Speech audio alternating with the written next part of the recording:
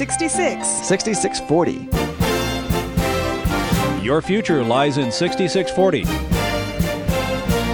66 books by 40 authors, and yet we now discover it's an integrated message system from outside our time domain. Welcome to 6640, the ministry outreach of Koinonia House and Koinonia Institute. Today's Bible teacher is Chuck Missler, connecting the Bible to your life and the world around you. In today's study, Chuck begins his teaching on the book of Proverbs, chapters 10 through 14.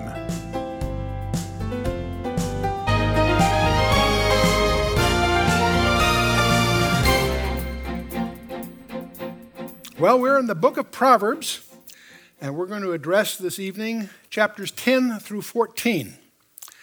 Now, we had the first, what many people consider the first section of the book, the first 9 chapters, obviously are behind us in their previous sessions. Wisdom and folly are contrasted in those sessions. Now we're entering that section which most commentators will just simply call the Proverbs of Solomon. And what they mean by that are the ones that he written and set in order by himself. There's a good chance, as you'll find out, Solomon wrote, 3,000 Proverbs, and most of this book. In fact, possibly all of it, some under even some code names that we'll come to later. But these chapters, 10 through 24, are a set that he ordered himself. There's another group that will follow that were pulled together by the men of Hezekiah, a couple of generations after Solomon, but attributed to Solomon in any case. And then we're going to have 2 chapters at the end that will be full of some surprises for you. I'll leave that be. But we're in the first half, in a sense, of the section called the Proverbs of Solomon within the book. And Proverbs, the book itself, is God's handbook on how to wise up and live. And that sounds glib, but it really is. That's exactly what it's all about. It's not just practical wisdom by Solomon, which in itself would be valuable. He was deemed in the scriptures the wisest man of his day. So hearing the kind of precepts that he teaches his kids would be valuable. But no, this is far more than that. And these words are far beyond simply keeping rules or laws. And it focuses on leading an aggressively dynamic life. This is not a passive call to avoid this or avoid that. It's a call forward to get a full, rich life, as we'll see. And it deals with attitudes, not just keeping rules. And it's encapsulated in these very little pithy capsules. He's using a rifle, not a shotgun here. And it's quite a collection. Now, I want to remind you something that Paul highlighted to his protege, Timothy.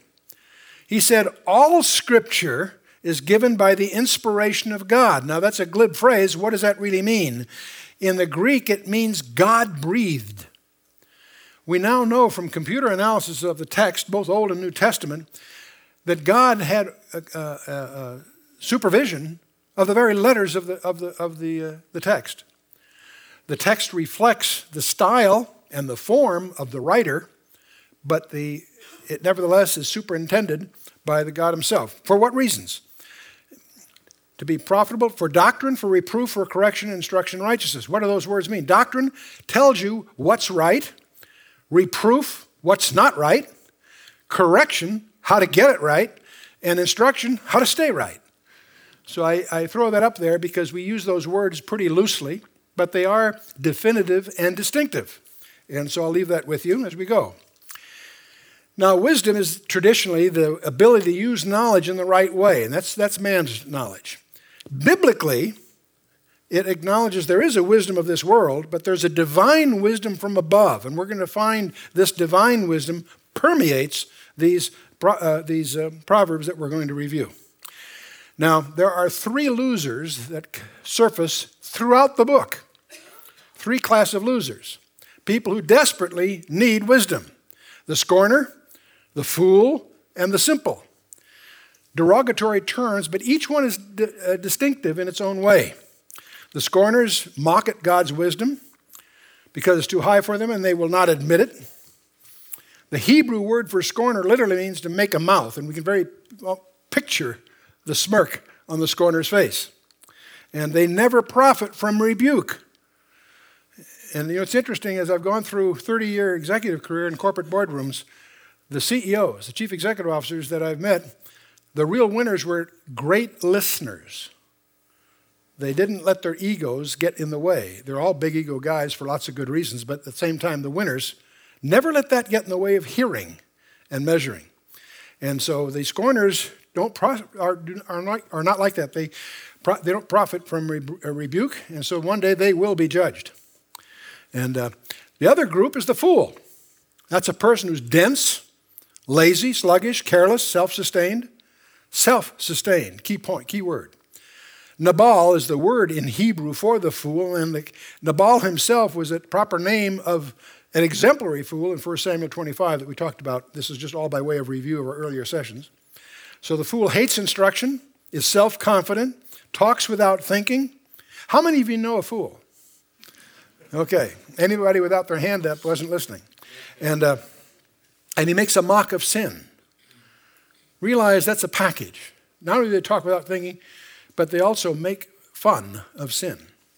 We are all guilty of that. I catch myself in that too, sometimes in the interests of some joviality, not taking sin seriously. Sin offends God, and when we joke about sin, we're showing a disrespect for God's prejudices and attitudes. The third guy is the simple person. The simple are those who believe everything and everybody, and they lack discernment. Most of us think, gee, that sounds kind of innocent. We think of someone who's simple as sort of an innocent. Yes, but not if diligence is required. See, they're easily led astray and lack understanding. They cannot see ahead, and as a result, they repeatedly walk into trouble. How many people know somebody like that? You bet. I shave one every morning. In contrast to those three, we have the wise. They listen to instruction. They obey what they hear. They store up what they learn. They win others to the Lord. They flee from sin. They watch their tongue and are diligent in their daily work. This list is a list that we could easily post on our bathroom mirrors. Everyone is not just a platitude. There's actually a proverb that there's at least more than one. I just picked 7 of them here that are to exemplify the fundamentals. And any of you that have been in a sports situation, you know what a smart coach focuses on day one are the fundamentals. Get the fundamentals right, the other things will fall into place. And so the results, the scorner rejects wisdom, met instruction. He listened to folly and received destruction. The fool rejected wisdom, was led to death. He listened to folly and received death. And the simple rejected wisdom, went to hell, and he listened to folly and ended up hell. So we have wisdom and folly portrayed rhetorically in the grammar as two women, each calling. And some follow wisdom, some follow folly. There is a verse we encountered in chapter 1, which many regard as a key verse. The fear of the Lord is the beginning of knowledge. You want to be smart? You want to be wise? Where do you start? With an awe and a respect, a fear, healthy fear of the Lord. But fools despise with instruction. We encountered in chapter 9, the end of that last section that we were through. The fear of the Lord is the beginning of wisdom, and that's often quoted as the key verse of the entire book of Proverbs. The fear of the Lord is the beginning of wisdom. The knowledge of the holy is understanding. And there's nothing more important for us to understand. We could make a long list of things that it's necessary for us to understand about life. But the number one thing is to understand what the word holy really means, and to recognize there is such a thing as holy, and also to recognize that we have no capacity to imagine what it really includes. Our problem isn't just our sin. Our problem is we cannot even grasp how the purity of a holy God. It's the gap that's the problem. Well, we also picked up a verse along the way as I was scanning the last sessions to figure out what do I throw into the review part of our thing tonight. I cannot dismiss Proverbs 3, verses 5, 6, 7, and 8. These are, of the verses in the book of Proverbs, probably my favorite. Trust in the Lord with all thine heart and lean not to thine own understanding. Boy, that's a verse. God finds a new way every day to ask you, do you trust him? Big things, little things, whatever. Trust in the Lord with all thine heart, and lean not to thine own understanding. In all thy ways acknowledge him, and he shall direct thy paths. What a promise that is. Boy, I don't know what God wants me to do. Well, he'll make it clear. You got to trust him. If you acknowledge him in all your ways, he shall direct thy paths. How does he do that? How does he do that? By the word, by competent counsel of your Christian friends, by circumstances, all kinds of ways. He goes on to amplify that. Be not wise in thine own eyes. Fear the Lord and depart from evil. It shall be health to thy navel and marrow to thy bones. So the first two verses, 3, 5, and 6, are usually the standard for those of you that are committed to memory work. In chapter 5, we talked about last time about sexual purity. We emphasize that thou shalt not commit adultery includes all sexual sins, not just what we technically, denotatively might portray as adultery. All sexual sins are prohibited elsewhere in the Scripture. Our Lord spoke of fornications, plural, different kinds. The Council of Jerusalem included that in the laws condemned by the law of Moses. And the words adultery and fornication are inclusive of all kinds of things. I just didn't want that to get by us here. Sexual sin will disappoint is the key theme of Proverbs chapter 5. The experience goes from sweetness to bitterness. And I like the way that Proverbs emphasizes that you should always check the destination before you buy your ticket. Find out where it's headed. And it goes from gain to loss. Temptation always has promises that are never kept, or otherwise people wouldn't take the devil's bait. Sin is the most expensive thing in the world. You go from purity to pollution. Sex within marriage is a beautiful river. It's interesting how not only the book of Proverbs, but other songs and so forth exemplify the erotic side of the married life. But sex outside marriage is, in contrast to that, a sewer, defiling everything it touches. And we talked about that, we developed that last time. This is by way of review here. Sexual sin goes from freedom to bondage, not the other way around. And it's the kind of bondage that can't easily be broken. Chapter 6 seemed to shift gears and talk about business principles.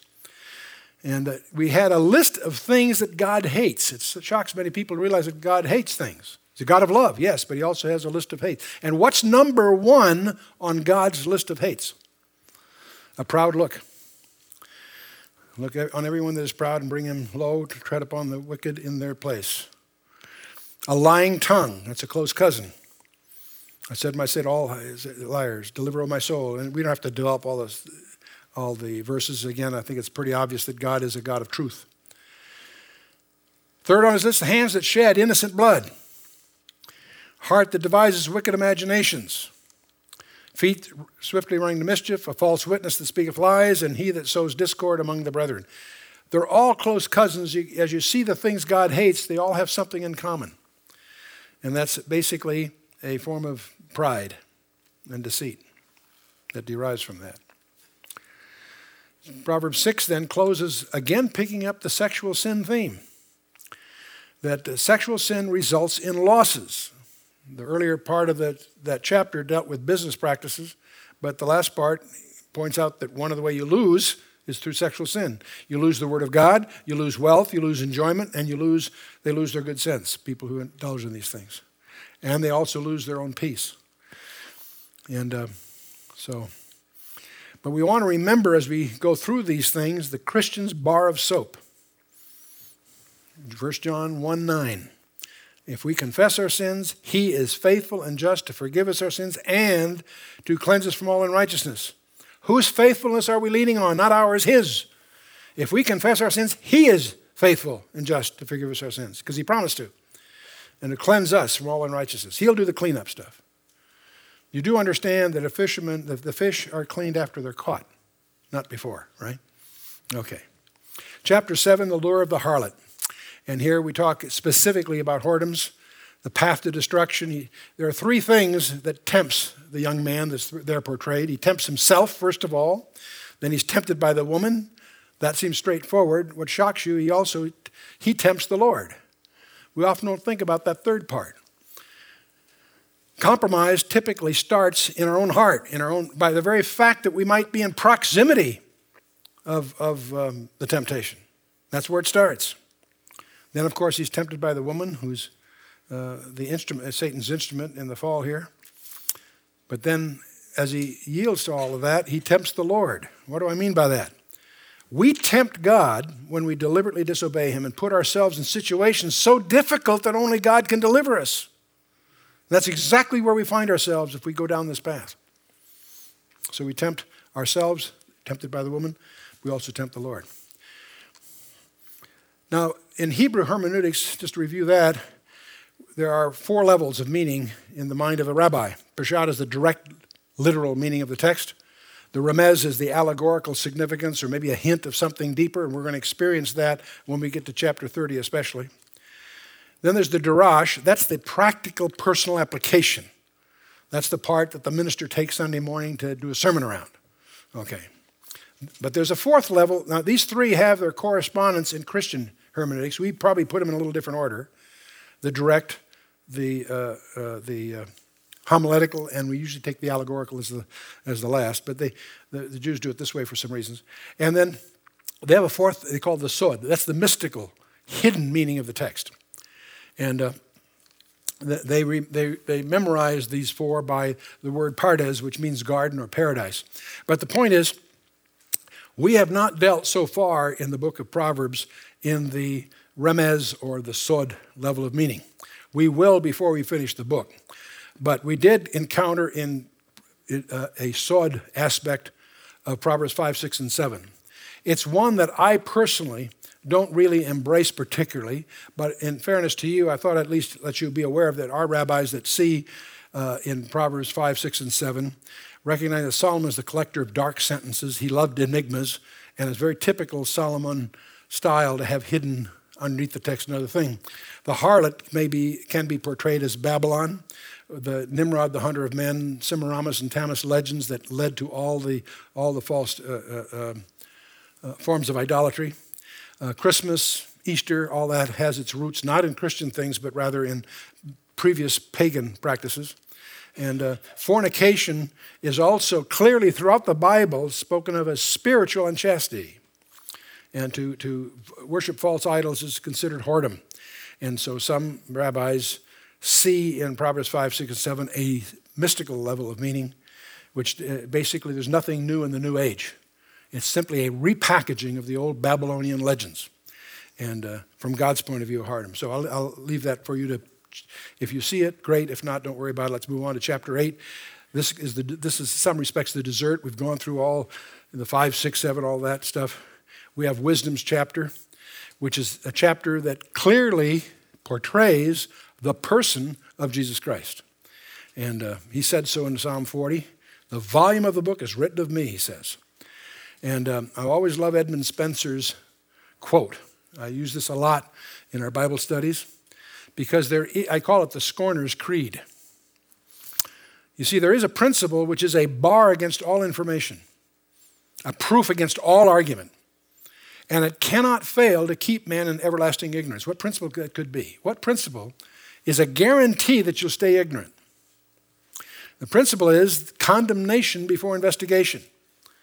See, the only barrier to truth is the presumption you already have it.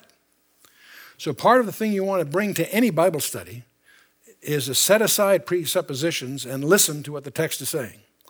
And there's a number of places in the Bible where that's crucial, to really hear the text, not cloud it with traditions of man. And it's interesting as we get to Proverbs 9, verse 9, give instruction to a wise man and he will be wiser. Teach a just man and he will increase in learning. That's all through the New Testament. You find this: he that has, to more will be given. He that has not, that'll be taken. Even that which he has. You listen; it sounds like double talk until you understand what's being portrayed there. God will give you some truth, and depending on what you do with it, determines whether you get more truth or not. And you teach a just man, and he will increase in learning. Well, gee, if he's a just man, he already knows it. No, there's always more to learn.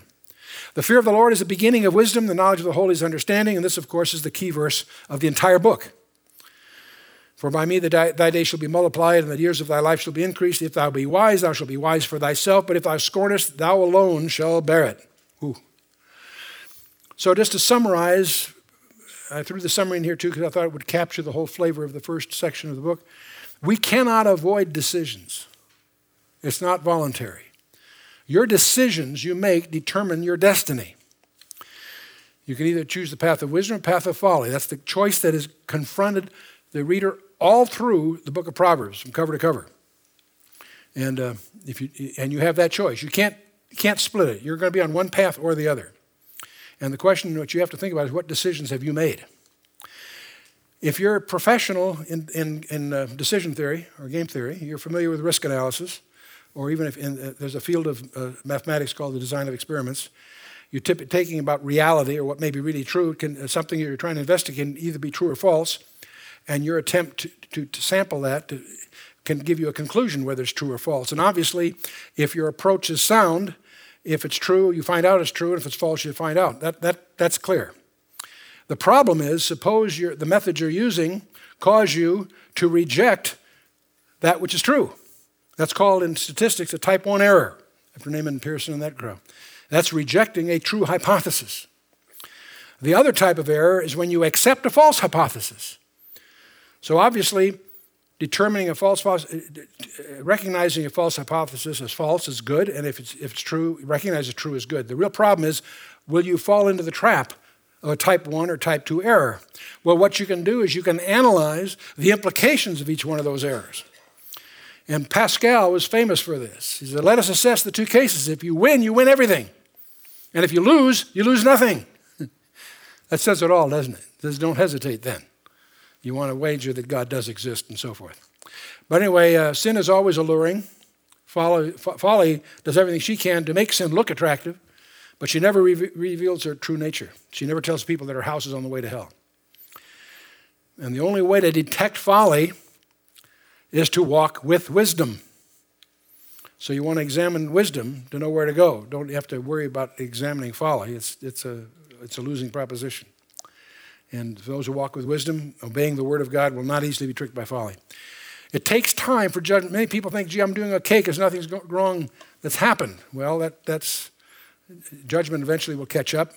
What a man sows, that will he also reap. You find Galatians 6:7 echoing all through the book of Proverbs. Satan always appeals to the flesh. And we don't have to develop this here. God continues to call, fortunately. But when sinners refuse to obey, they eventually become deaf to God's call. That's the scary part. Okay, some caveats. Let's shift gears here a little bit. One of the things to recognize that we're going to see embodied in the book of Proverbs is a lot of experience, not simply theological dogma. Some of Proverbs' assertions may seem to be inappropriate for the world you and I live in. Some of these will sound kind of quaint. Well, gee, they probably worked great in Solomon's day. They're not too practical in today's world. One of the reasons you may feel that way is because they may reflect the wickedness of our world. I spent 30 years in public boardrooms of public companies. That's my primary executive career. And I have to tell you, I am absolutely shocked at the lack of ethics in the business world. Because even in Wall Street, where you might have had immoral men in the sense, ungodly men, they still had an ethic. My word is my bond. That's what made the financial structure of this country great for a century or more. But that's gone. The byword in the street now is so sue me. There'll be two guys negotiating a deal while their attorneys are suing over the previous one. That's just the way of the street today. You look at our politics, it's astonishing to see the carnal partisanship going on about our troops while we have put them in harm's way. That should be called treason. Yes, those debates should take place, but there used to be closed sessions for that, not where you're doing it for the TV cameras, because there's election year coming. Also about the Proverbs, the generalizations, we need to recognize that even in these, among some of these Proverbs, there will be exceptions, and your challenge is to understand the generalizations and the exceptions and take both into account. So there are no glib, simple answers on some of these. Now, many of these, you need to recognize that the apparent injustices that are alluded to in this life are dealt with in other parts of the Scripture, and you can count on the fact that God is just and that somehow it's going to be straightened out. You need to have the confidence not in the world, but in God's ultimate rulership of that world. If there's injustice and Satan in the world, no surprise. But God is in the ultimate control. Now I want to share something else, because we're about to enter a portion of the book of Proverbs that will seem like a hodgepodge. The first 9 chapters had some structure and order, and I tried to lean on some of that for your help, hopefully. But there's also something else I'd like to encourage you to try. See, when I take a book, whether it's Daniel or Isaiah or whatever, the first thing I try to do is understand how it's organized, and I try to use that structure as we teach it. When you get to something like Proverbs, it is a hodgepodge of practical little things and lofty ideas, and it doesn't lend itself easily to being cataloged or organized, what have you. I think that's the Holy Spirit doing it deliberately. And one of the characteristics of the book of Proverbs, don't laugh, I'm not being flippant here, it has 31 chapters. And we have 31 days in our months, typically.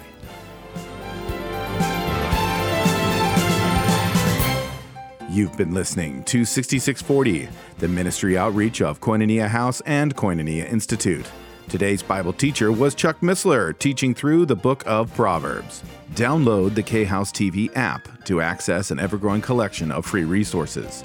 Visit the iTunes or Android App Store, or search K-House TV on your Roku streaming device. Thank you for listening to 6640 and for your continued prayerful support of this ministry. Until next time, as we continue this series, may God bless you with the knowledge of His Son, Jesus Christ, as you study His Word.